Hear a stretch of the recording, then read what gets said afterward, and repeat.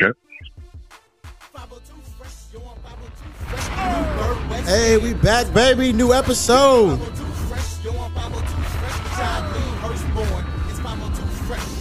A lot's been going on. We got to get caught up. This is the Fresh Podcast. I'm your host, Mr. GQ, a.k.a. Papi de Chocolate, a.k.a. Short Time. The host, the creator of the show, the Fresh Podcast. You know what I'm saying? We up here in the Love Loft just chilling. Turbo's here chilling, and we have a special guest today. Somebody I found out about a few years ago, filmmaker, director, Mr. Bobby Huntley. Yay. How's it going, man? I'm awesome, man. I made it. Yeah, man. Yeah. So, man, listen. Thank you for having me. Oh, yeah, man. Thank you for doing this. Mm-hmm. I'll say I found out about you about a year or so ago through the Auntie trailer. And I was like, damn. I was like, hey, that was a dope ass concept. Like, and then I saw Pam and Tommy, and I was like, this one needs to be like, I thought both of them should have been made, but I was like, I like that whole concept, you know, that you did with those. So thank you. So can you tell the people exactly, you know, how you got started in the films? Got you. I started getting into filmmaking at the age of 10. I really was in music first, but in a whole bunch of different mediums of art, like drawing, dancing, singing, painting, all that stuff. But film is where I found you could combine all of those things. And my dad used to work at Render Center, and I asked him to give me a camera for my 10th birthday. Okay. And he put one in my hand, and it's been pretty much on and popping ever since. What kind of and camera? It wasn't some sort of Panasonic something. It was one of those big, huge ones with the, you know, VHS tapes. You know, it was like 20 pounds. Oh, so. Did you put on your shoulder? Oh yeah. Yeah. I remember those, man. I thought I was like only like the rich people who had like some money had them back in the day. I mean, like I said, my dad was able to make one fall off the back of a truck somehow. I ain't asked no questions. Hey. You worked it out. That's what's up, man. Because I had a similar thing like with like films. When I was in the 3rd grade, we had like a little news station or whatever. And since I was too young, they didn't put me on camera like to be a newscaster. So I was a cameraman. Mm-hmm. So they had like a little stool, and I'm just looking through the camera, and this one like older chick is like whispering in my ear, telling me like what to do, zoom in and like zoom out and all that. And that's how I got hooked and like started like doing like I've like directed like some music videos and like a little documentary and stuff like that. But like, yeah, that's when I started getting into stuff like that too. Yeah, that's dope. That's stuff I love to hear, like being able to get those opportunities when you're young. And so that's why I definitely think it's so important to allow the younger people, the kids, to get some experience and try different things, because you don't know what they're going to hook onto. And pretty much, like I said, since the age of 10, I've been on this track ever since. So, yeah, got to support the kids, man. Support the babies. So at the age of 10, what was you filming? So, just me and my cousins acting stupid. You know what I'm saying? And I connected the dots a few years ago where, you know, I used to love Mad TV. I don't know if you remember that show or know it. Yeah, I remember. But it was on Fox.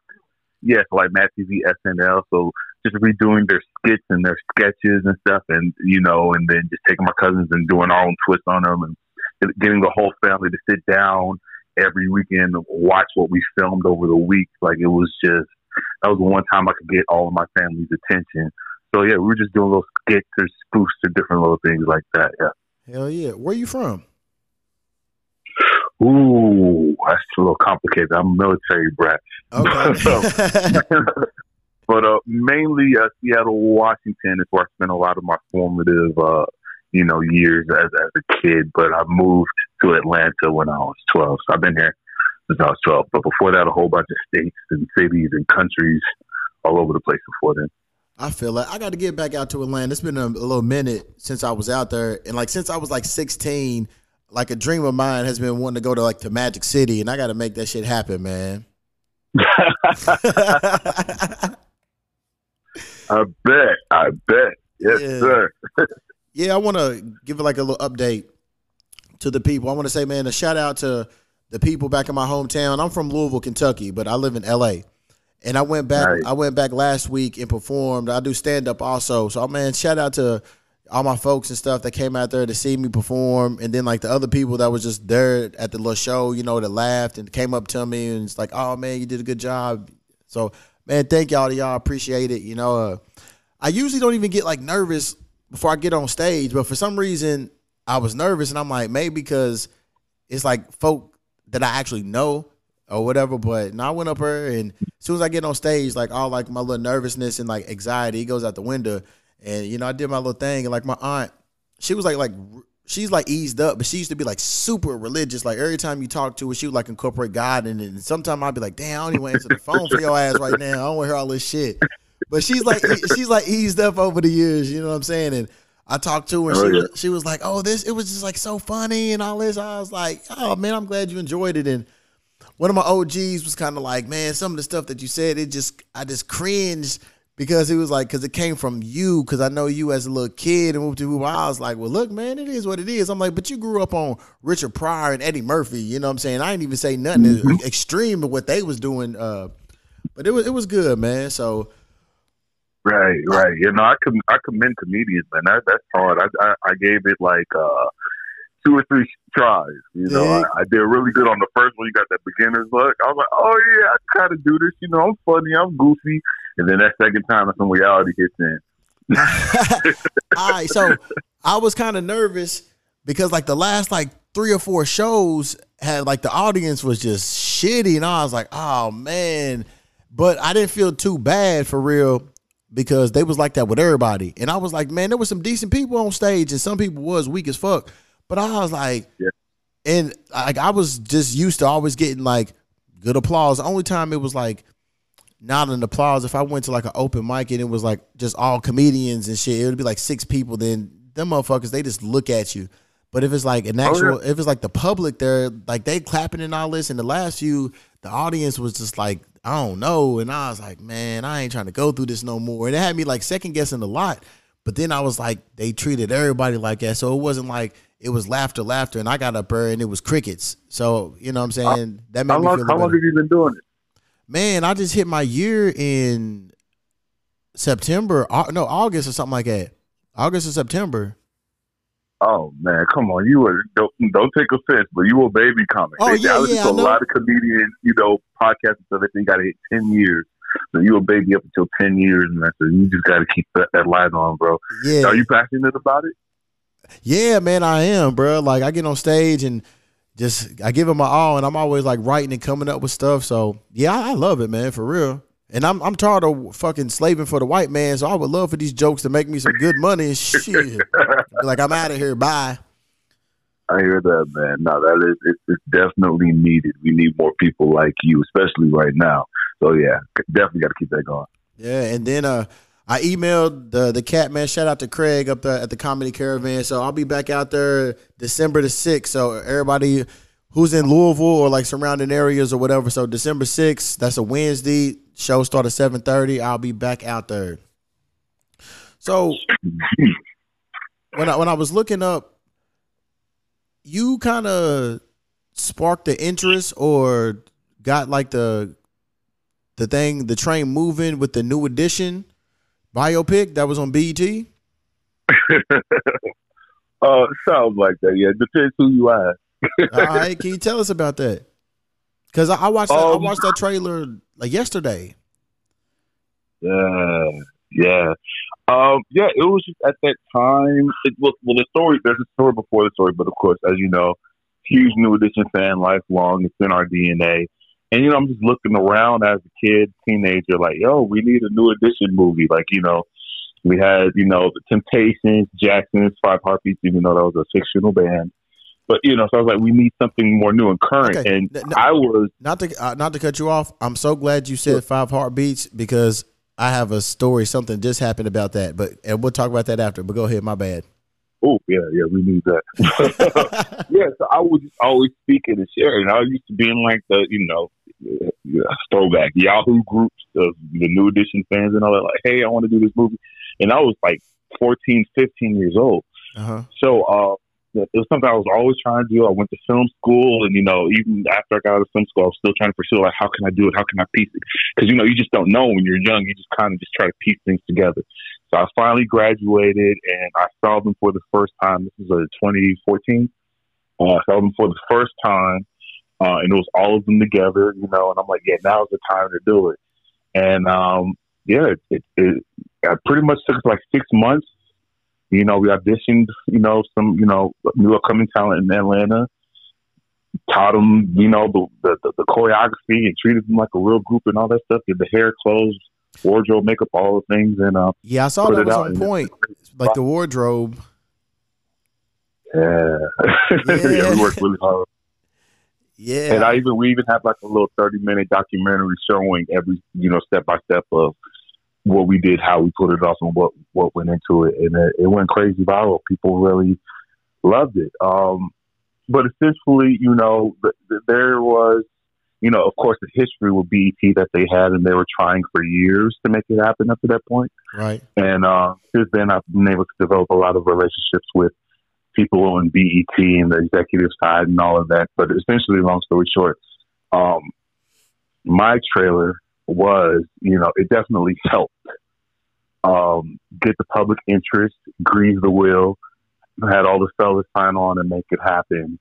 So it definitely did play a part. The executives did confirm that for sure. So I'm at least happy, even though I wasn't able to be part of it or called to be part of it, unfortunately. I'm blessed to know that, what I did and what we did, because, again, we're New Edition fans. Right. So the fact that they got their story told, and it was one of the top miniseries of all time, like, I'm pretty secure and happy with that. And it also showed me to trust my voice, because when I was telling people, like, who wants to see a movie about that? Who wants to see a movie about Bobby Brown? Like, what is it? And I had to learn to trust me, because I would have just said, like, I don't know why I'm pushing it. Somebody's really feeling it. But my voice told me to trust myself and my instinct. And that's pretty much what I do to this day. And it hasn't steered me wrong yet. Hey, hell yeah. That's what's up. So, so I know, like, those, like, productions and all of that aren't cheap. So were you able, like, to get funding, or you self-funded, like, all these projects? So it kind of just changes and evolves. I think at that time I was interning with this guy named Chet Brewster. Shout out to Chet. He's like my industry father. And he did a lot of the old Tyler Perry plays and different plays and concerts and things, whatever's happening in Atlanta in terms of live events. He's probably the one filming or directing it. So it was more so I was editing for him at the time. And I was just working in the back like, hey, do you mind if I do this little project on the weekends or whatever? He's like, sure, have at it. He didn't really know what I was doing. He just saw these little dudes running in and out and dancing and stuff in the back and making all this noise. And then six months later, I showed him, okay, here it is. And then he's like, oh, okay. So at that point, I pretty much just used all of his gear, all of this stuff, and, and from the work I was getting from him, I was able to, like, pay for, food and clothes and hair, whatever else that we need to pay for. But it was mostly just using my resources, my community, my people. And I pretty much followed that kind of thing. But through the years, of course, it's gotten a little bit more expensive. I have to, go up a few levels with each one where I have, better camera equipment, more experienced people, and all of that. So all that stuff does eventually cost. So like the latest one I just put out, it did cost a little pretty penny, right, for me. So with each one, I got to try to outdo myself with better production value. Now, kids, what he just said is a prime example of it's not what you know, it's who you know. Yeah. Because the OG let him use the facilities and look what he made, just doing that on the weekends. And hell yeah, man, that's dope. So, all right, so you mentioned the 5 heartbeats. So, like 2 days ago, I get like the most randomest fucking message ever from Michael Wright, the guy who played Eddie Kane. We've been Facebook friends for years, never spoke. It's like 3 a.m. I'm just getting in my car and shit, and it's like dark, so I'm like looking around, and then I get a notification on like Messenger, and it says, "Who the hell are you?" And I'm like, "What the fuck?" So I'm like I'm like, Whoa. is somebody outside watching me? And then I look and it says Michael Wright, and I'm like, the actor? So then I go to the yeah, we've never spoken before. We've been Facebook friends for maybe 10 years or longer. Never talked. And I'm like, he just randomly just sent me this message. So I hit him back. I was like, hey, I'm an actor. I'm a podcaster. I'm also a comedian. Whoop-de-whoop. I've been a fan of your work for years. But he hasn't responded back yet. But I was like, that is like the most randomest shit to get at like 3:30 in the morning, a message from Michael Wright saying, who the hell are you? And I was like, why would he send me this? Like, it wasn't like I commented or we had some sort of interaction. I thought it was just random as shit. So hopefully he responds back. I will put it up in the air. Michael Wright will respond back. We'll get him on the podcast because I got hella questions from 5 Heartbeats to a bunch of other shit that he's done. But shout out to the OG. Yeah, man. That was crazy. Ooh-wee. Yeah. I don't know, man. It was wild. Okay, so let's talk about, matter of fact, tell us, what was like the first project that you did that was like, that took off? Yeah, I definitely feel it was, the New Edition joint, because that was, where I just decided like, hey, I'm going to put something out there. I'm going to make as much noise as possible. I'm very passionate about this. I feel strongly about this. So that was definitely that one. Before there was, I had a history of getting in my own way, second guessing myself and being too scared to put things out. So I made, when I finished film school the first time, I think it was probably 3 years before that, I did this 1940s screwball buddy comedy with a couple of my homies, kind of like Life meets Harlem Night, Color Purple, all those movies that we grew up watching and loving. Okay. And we just, did it. It took us like 2 years, and we would just film and just, it was just a lot of fun, and it was crazy. But so I did this whole feature film, and, we put out clips and little trailers and stuff like that, and it was starting to gain momentum and, doing a little bit of going viral or whatever version of going viral was at that time. But I was so scared to put it out. Eventually, like, I just canned it and never did anything with it. And so that's why I went, I went back to school and tried to rebuild my confidence. Like, no, the next thing I do, I have to put it out. I have to go for it and stop hiding behind my ego and my fears and stuff. So New Edition would definitely be, that project for me. Okay. So what I noticed, it seems like your niche is like to do like spoofs. Is that what you would consider like a spoof or like a flip? So I'm still trying to figure out how to qualify it.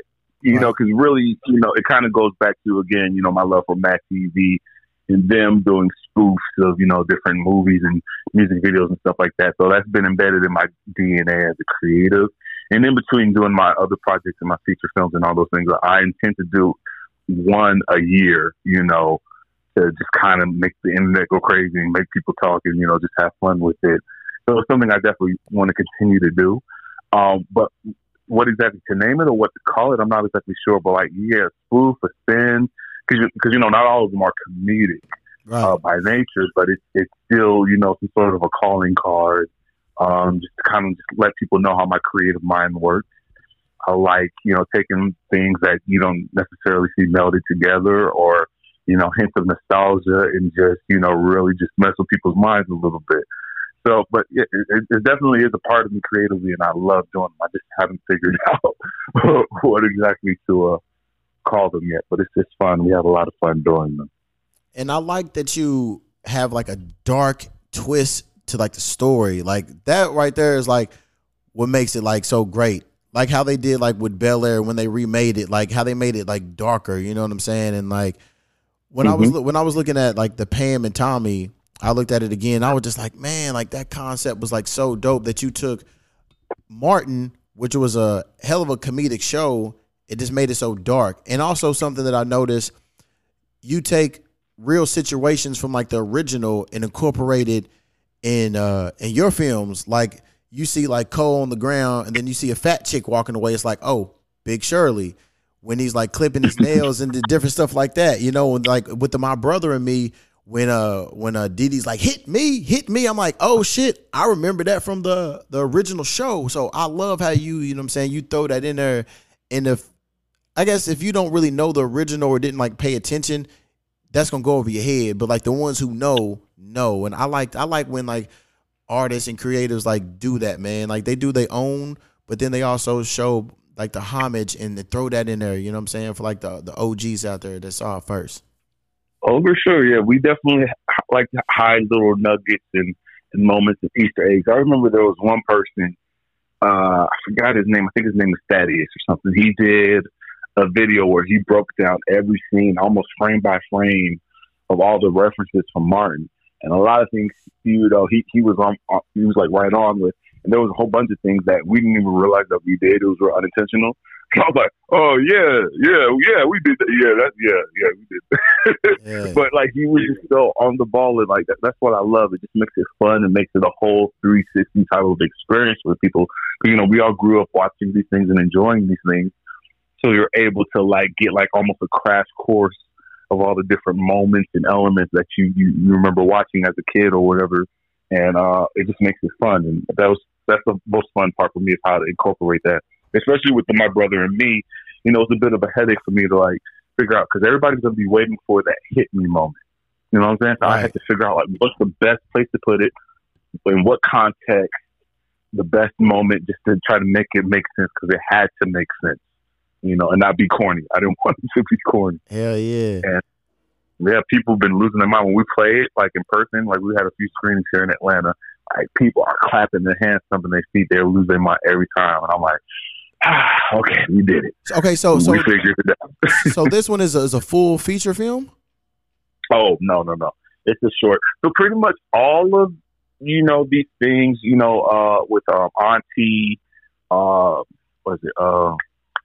and Tommy and all those other things. Even Nano Rocky's Revenge, which was a play on Roxanne, which was on Netflix. Right. They are a part of, like, I guess you would call it like a super trailer or a very extended, long piece, or even a short film. It's probably easier to say like a short film. So they range anywhere from like 10 to, I think the longest we have is like My Brother and Me, which is a little over 20 minutes. So yeah, it's a short film. Because I want to make sure, you know, because, you know, you take all these time to set up these scenes with lighting and camera and all these different things. I was like, okay, we might as well make this a whole scene so that the actors can get into the moment and, you know, they can have something for their reels, you know, so it's like an authentic piece as opposed to, okay, just stand here, just say this line. Okay, all right, we're going to go to a different scene. Okay, let's stand here and you say this line. Like, no, I like to just build it so it can organically feel real in the moment so they can, you know, get into their character. Hell yeah. So let's which ones I don't want to talk. All right, so any of those trailers that you've done, was there anybody from like the original that like responded or was like, hey, don't do that, or hey, we like that, or like no one has said anything? Oh, what yeah. So which project? Yeah, there's like a lot of like communications, if not with the person, then their teams and stuff like that. So I especially with most recently with My Brother and Me, I was very excited that the two creators of the show, they had the people reach out to me, and you know, you never really know what the, you know, conversation is going to be or what, you know, what they thought. So I was kind of like holding my breath, like, okay, all right, what's about to happen? Yeah. But when I tell you, I got so much love on those calls, and they were so appreciative, and they get it, you know, and you love it when they get it, and even with you know, the Martin TV show, Pam and Tommy, I was in heavy communication with Martin's team. I was in heavy communication with BET, and they definitely had some interest to move forward. So it was like 6 months of constant communication, but ultimately they were like, well, we don't really have the rights to the show, so there's not much we can do.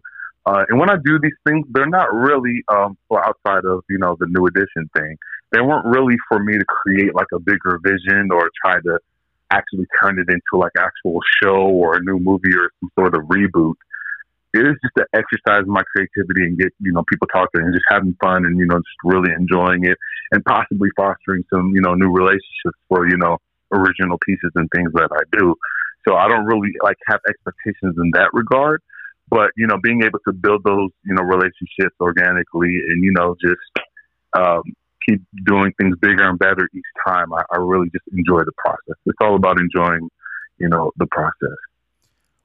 What triggers your mind to do these, like when you like the auntie, my brother and me, Pam and Tommy, like how did that come up, man? Tell us. It's a few different things. I'm just a follower of the culture. I try to keep my eyes and ears pinned to the ground in terms of what people are talking about, because they'll tell you what they want to see, what they feel like they're missing or lacking out there in the market, what they're tired of seeing, and especially with Auntie, it's pretty much about the whole Fresh Prince of Bel-Air situation, where of course the original actress got replaced right after the third season, right? And a lot of people, much love to both actresses. It's not about picking and choosing who's better and this and that. But of course, a lot of people have a lot of love and affinity for the original actress. And of course, me being in the industry, I can understand a lot of the things behind the scenes that can happen that can make, work a little bit more difficult than it needs to be. So certain things need to happen and people need to separate. I get it. But it was more so my response to like the general public, like, hey, what's going on? Like they felt like so out of the mix in terms of like the story, the behind the scenes, and there was just like a lot of noise and yelling and back and forth. And I will say that, within 6 months of Auntie coming out and going viral, and we got a lot of news coverage and stuff, like the original actress, I think her name is Janet Hubert. Right. She reconnected with Will Smith in the cast, and she's been working ever since.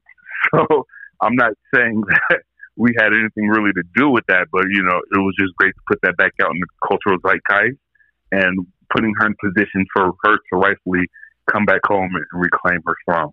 You know what I'm saying? So that's what's pretty much all about, just paying attention to what people are talking about, what they want to see. And of course, it was at that time, the great Jordan Peele thriller horror, Get Out and Us. So we added those motifs in there, and just made it very timely. It was very timely. Hell yeah! And let's talk about your newest project, My Brother and Me. I feel like Nickelodeon really dropped the ball on that show because it was super successful. Only had one season, like 11 or 13 episodes, and about 3 years ago, I went down a little rabbit hole on YouTube, and they had like, I think maybe all the episodes on there. So I watched them, and I was like, man, I remember like in the third grade, watching this and just having that nostalgia. So, man, all right, talk to us, man. Tell us about your newest project, My Brother and Me. Well, I had to do this for my inner Goo. I looked just like Goo when I was younger, so I got called Goo a lot. Okay. For sure. So, I mean, it was just always in the back of my mind, this show. And, of course, representation is everything because we didn't really see ourselves that much, especially in children's programming.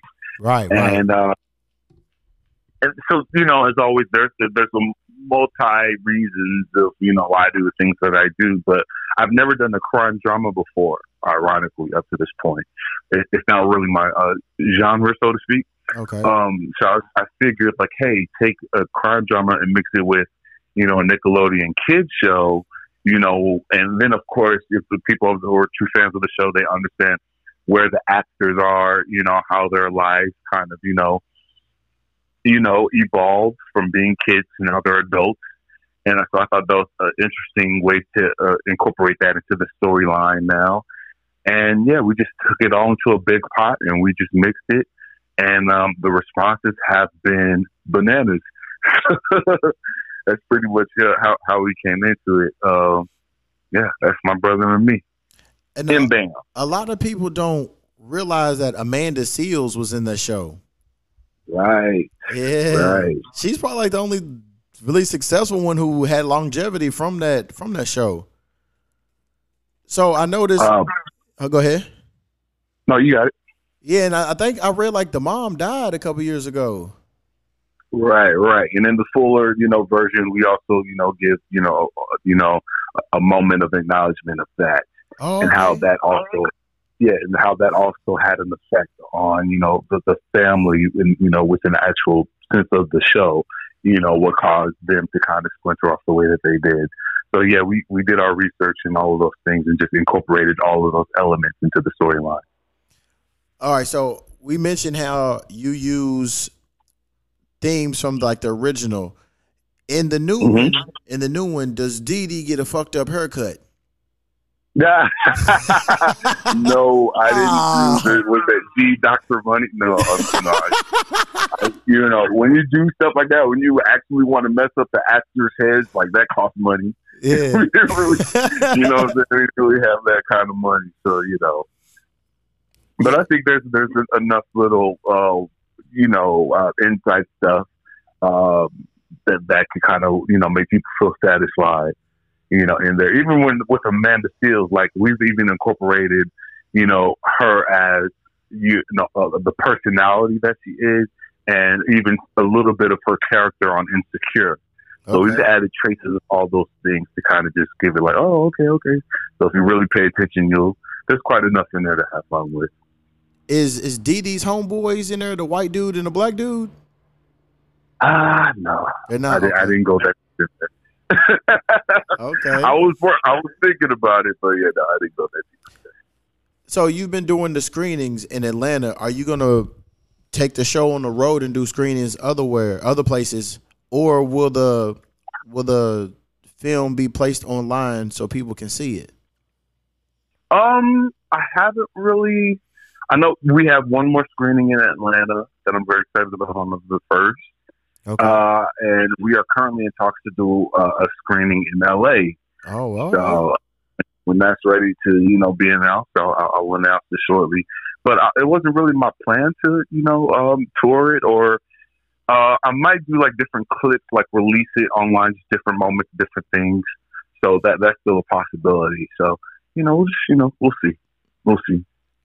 Like, how long does it take you to film these projects? Oof. Well, this one took a little bit longer. We started filming like right before the strike started, and my goal was to put this out in June. But with the temperament of the industry, it just didn't really seem right at that time. And while we were waiting and just trying to figure things out, and make things happen, I kept adding more things to it. So I would call my actors back like, "Hey, I want to add this scene." So we were still filming. We were actually still filming even up to a few weeks ago. I wanted to add a little bit more action and fighting and blood and all those things. So I was like, yeah, I want to add a little bit more elements to it. So every once in a while we just come back and just film for a couple of hours and just add moments. Typically, so I guess altogether we had like 5 initial days when we filmed, and then we just sprinkled in a few more days. So overall, the past 6 months, I would say probably like 8 days worth of filming. Okay. Yeah, a lot of people don't know the real hard part is the editing and going through all of that stuff. Yeah, for sure. I edit my own stuff. I would love to stop, but yeah, I edit my own stuff. So that's what gives it, I guess, that Bobby Huntley feel. And people say I have a certain style and things. So yeah, and that's why having like different screeners are so important. It's a way to kind of test it. Like, oh, okay, I like that. I like how the audience reacted.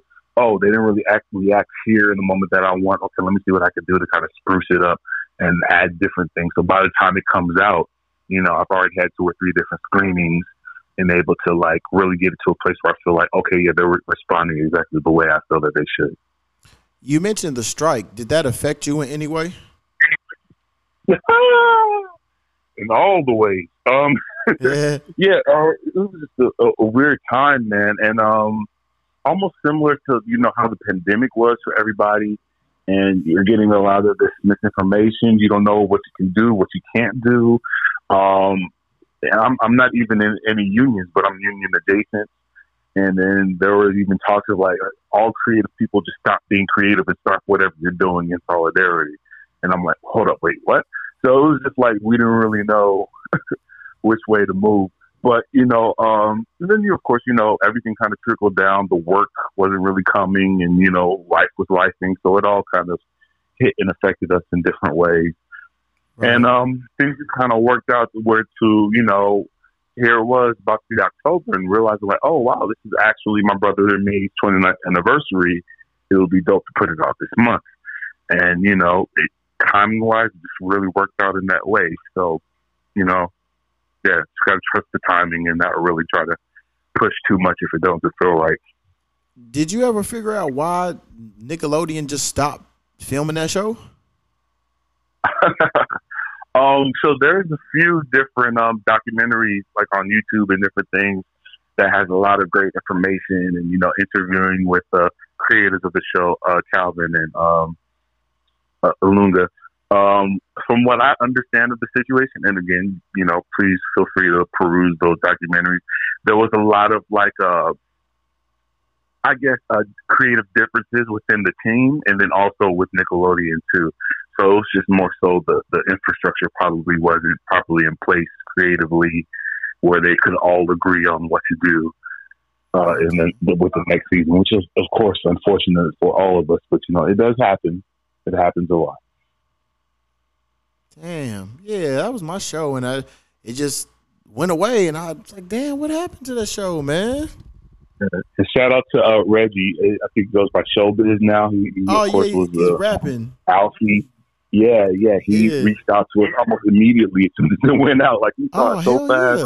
Yeah. And the love that he gave each of us and our actors, and just the excitement that he had made me feel really good. Because I can understand from a child actor perspective, and probably not getting as much of what you should get. You know what I'm saying? So I'm happy that he loved the love that we gave him and the character, and he shared it everywhere. So shout out to him. He's been really great. Hell yeah! I saw that you posted the other day something about you're working with Forbes. Can you tell us about that? Oh, well, no, that's just a membership where, they, handpick different entrepreneurs, creatives, and different things of that nature to provide counseling, to provide mentorship. And, because, film business is a business.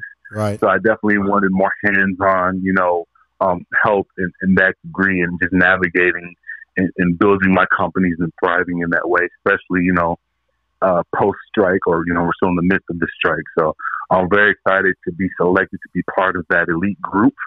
And, hey, help me, get this thing going where it needs to go. Because, like I said, it's a business. I want to make sure everything is run the right way, and I have access to the resources that, a lot of, Black entrepreneurs seem to lack sometimes. So I'm excited for the opportunity. Hell yeah. And then one day you'll be on the Forbes list for one of the highest paid directors, man. We're going to put it out there. Hey, man, you better speak it. Yeah. I deserve all of that. Hell yeah. And I also saw that you got invited to is it cons or cans? Because some bougie white folks will say one way and then other people will say another way. So can you tell us, what have you learned from your experience? Because you was over there. Oh, yeah. I went twice. So, so there's two different things.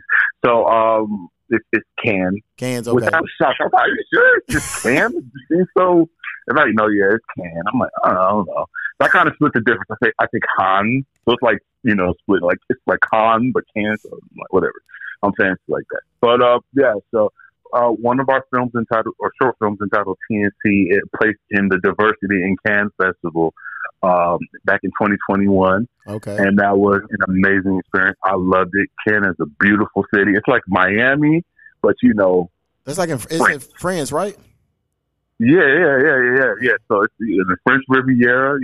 Get on a little boat and hit all these beautiful islands and stuff. It is one of my favorite things. I'm a Francophile, so I love French classes and in the language when I was in high school. So okay. I was living my best life. And then of course I went back the following year because I remember that feature I told you I did, the Harlem Nights, Color Purple Life kind of movie.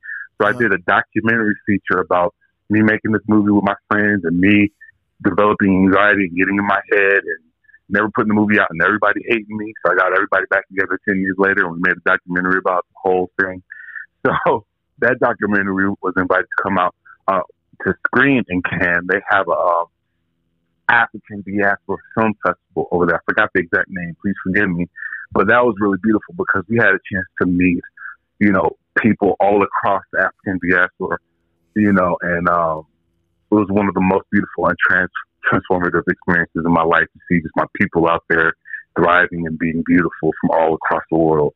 Yeah. And I just invite everybody, no matter where you go or where you decide to do, get that passport and go. We were blessed to have a few people on our team that never have left the United States ever.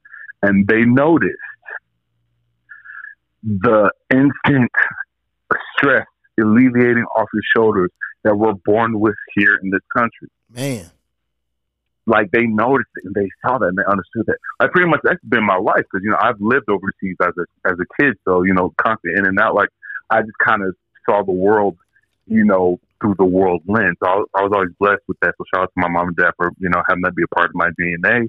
But a lot of people don't have that experience. So whatever you can do, y'all, please just get a passport and just go to different places and experience different ways of life. A couple of them even want to, take their kids and just go and just try different things and experience a different life. So try it out. Yeah, I talk a lot about traveling on here because, I'm an avid traveler. So I'm always saying, like, get your passport, especially for the black folks, because, like, growing up, I only knew, like, white folks that was, like, going overseas. The only black people that I knew that was, like, went overseas was, like, military folk or whatever. And I was like, man, there's so much shit in this world I want to go see. So I got, like a year and a half left before my passport expires, and it's almost stamped up. So I think my next trip, I'm going to go to Abu Dhabi next month, for my birthday and just hang out. Oh, I love that for you. Yeah, man. Oh, where overseas did you live at as a kid? I lived in Sicily. Oh, okay. Oh, hell yeah. What was y'all doing over there? Oh, well, military, but my dad was in the Marines. Okay. Hell yeah. All right, can you tell us about the movie The Pass? Because I saw it online. There's some Facebook groups that I was in about, like, Tubi or whatever, and people was, like, talking about that, and it was like, oh, yeah, Candy has a new movie out. It's pretty good. And then when I was looking it up, I was like, oh, I didn't know Bobby had directed that. So can you talk about, man, that opportunity that you had? Yeah. So I got a chance to meet Candy and Todd about 3 years ago. I had another short film, like, the trailers we talked about called Corona Man, which was a spin on Candy Man. Uh-huh. So, of course, we were right at the top of the pandemic. And that went viral, went crazy. And, they reached out, and we've been in communication somewhat since then, trying to find different projects to do together. And it turns out that Todd had this project he's been trying to do for years called The Pass.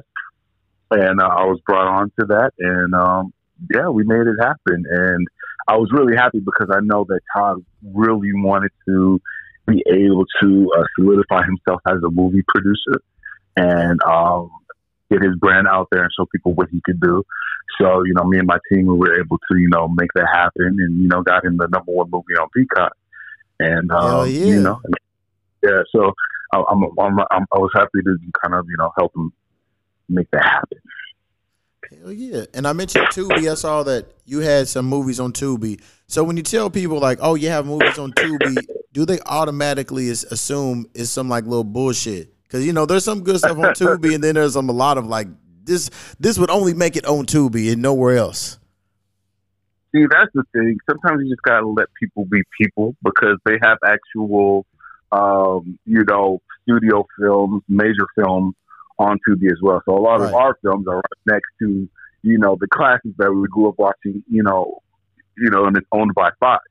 And the thing that I'll say to that is I understand what people are trying to say. Sometimes they make jokes and try to make light, but, I always support people who create things, regardless of the quality. Like, if you have something in your mind and you commit it to paper and you get people together to execute it into a finished product and it gets on any platform, like, that's worthy of being, praised. And a lot of it, sometimes I think it's at this point now where, creatives learn that people love to hate watch. And hate watch and going viral equates to views, which equates to money. So they're making a lot of money doing that. So a lot of these people fall into these traps, every time. And, hey, I understand. And there's going to be some things I want to do where we kind of have fun with that. So I might do some hate watching things in the near future. So I don't look down on anything of that because, you're getting your work out there and people are talking about it and you're getting a lot of eyes and buzz on it. There's absolutely nothing wrong with that. So definitely keep supporting, the different filmmakers and films on Tubi, because from what my eyes have seen, Tubi created a situation where independent filmmakers can get paid and be able to take care of themselves and their families and their communities in ways that a lot of other platforms haven't been able to do. Yeah. So I have to educate a few. Viewers and commenters in our community, because they don't really know the difference. They don't have the insight. So I just give them that little insight, like, hey, support us, keep watching, because a lot of the filmmakers, they want to get better, they want to do better, and they have to do these kinds of things in order to build their brand or their views or the funding up to do the bigger projects that they feel like they want to do. So keep supporting them. That's right. And I was looking at some of those movies, and I was like, it must be super easy to get your flick on Tubi. I was like, because like some of them, I was like, I don't know how the hell they made it. But they made it. I was like, I guess, man, Tubi gives hope to a lot of people out there, and I'm all about, you know what I'm saying, if you have your dream, go ahead and follow it and stuff like that. But I was like, whew, some of y'all was a little rough. Yeah, it is, but yeah, it definitely is. But it's giving opportunities, and it's creating jobs, and it's, making some people's dreams come true. And, somebody's auntie wanted to be an actress all her life, and now she finally get a chance to. And she's on a major platform doing what she loves to do. So I'm with it. That's right. For me, like 5 years ago, I didn't know, how am I supposed to get my movie on different platforms? How am I supposed to get people to watch it? How do you do this? How do you make money as an independent filmmaker? All this time, my eyes were on Hollywood, waiting for John Singleton or Spike Lee to see my, viral thing. Oh yeah, you're the next one. Come join me. Join what I'm doing. Waiting for Tyler Perry to give me the opportunity. 9 times out of 10, it doesn't really happen that way. That's right. You have to build your own audience. You have to build your own buzz and build your own situation. I wish it wasn't always that way, but that's the reality of the situation. Everybody has to build their own. And now we're in a time and space where we can do that. Because even 20 years ago, it was seemingly impossible for somebody to be like, oh, I want to make a movie. I only got $5 in the drink, but I'm going to get my people around the hood, and we're going to make this movie, and we're going to put it up there. That's right. So we're in amazing Black Renaissance content right now. So I embrace it. Hell yeah. So what's next for Bobby? Yeah. So a lot more feature films. I'm slowly edging my way out of doing shorts right now. In different genres we're going to do, like horror, drama, different things like that. I'm very excited for the future, expanding my company. And like I said, every year we're going to bring you a new spoof or spin on a much-loved TV show or movie. So that's just my way for me to have fun and play around, because, making movies and features is very, very serious business. It takes a long time. It's very tense, but with these, shorter, spoofs, as you were, we can have a little bit more fun and breathe and relax and, just create. So it's just a throwback to, the 10-year-old me having fun with my dad's camera. So I'm just going to keep creating, making more movies and more films, and, get my name and my buzz and keep building this legacy that I'm working so hard to build. So that's what we're doing next. And whenever you have another casting call, let me know so I can audition. I need a role in something, man. I hear that for sure. And definitely, check out my films on Tubi. We have the Charlie movie, which is a beautiful, celebration of Black women, Black girl magic. So definitely enjoy that. And then also Connect, which is a sci-fi kind of drama kind of a film. So y'all will really enjoy that. If you want to see something different, check your boy out. Just look me up on Tubi by my name, Bobby Hunt. Yeah. And those films. One more question before we get out of here. Oscar, Emmy Awards, is that a goal of yours, or you just like, you know what, I just want the money and to get my projects out there? Well, I would say that everybody wants to be recognized by whatever the top caliber of recognition is in their field. So I want to work in a space where the quality and the execution of my work deserves such accolades as those. The way for me to do that is to keep my head down, stay focused on what I feel that I'm called here to do, give all glory and honor to God, and just do my best to outdo myself with each project. And one day I'll get that tap on my shoulder and it says, you've been nominated for this, you've been nominated for that. And when that day comes, I'll be grateful. And until then, it's all about the work and just trying to make my people proud. Hell yeah. And can you tell the people where can they find you and some of your work? Sure. Bobby Huntley. I'm pretty Googleable. BobbyHuntleyFilms.com. B Huntley Films across all social media. And I'm in these streets. Reach out to me, inbox me, and we'll chop it up. And, I'm out here. All right, man. Thank you, man. And if you bring my brother and me to LA, let me know, man. I'll definitely love to come check that out. Sounds good. Sounds like it's gonna be early November. So as soon as you get the confirmation, I'll definitely let you and your people know. Thank you, man. Take it easy, bro. And thank you again for coming on the show. Thanks for having me. All right. Take it easy. Later.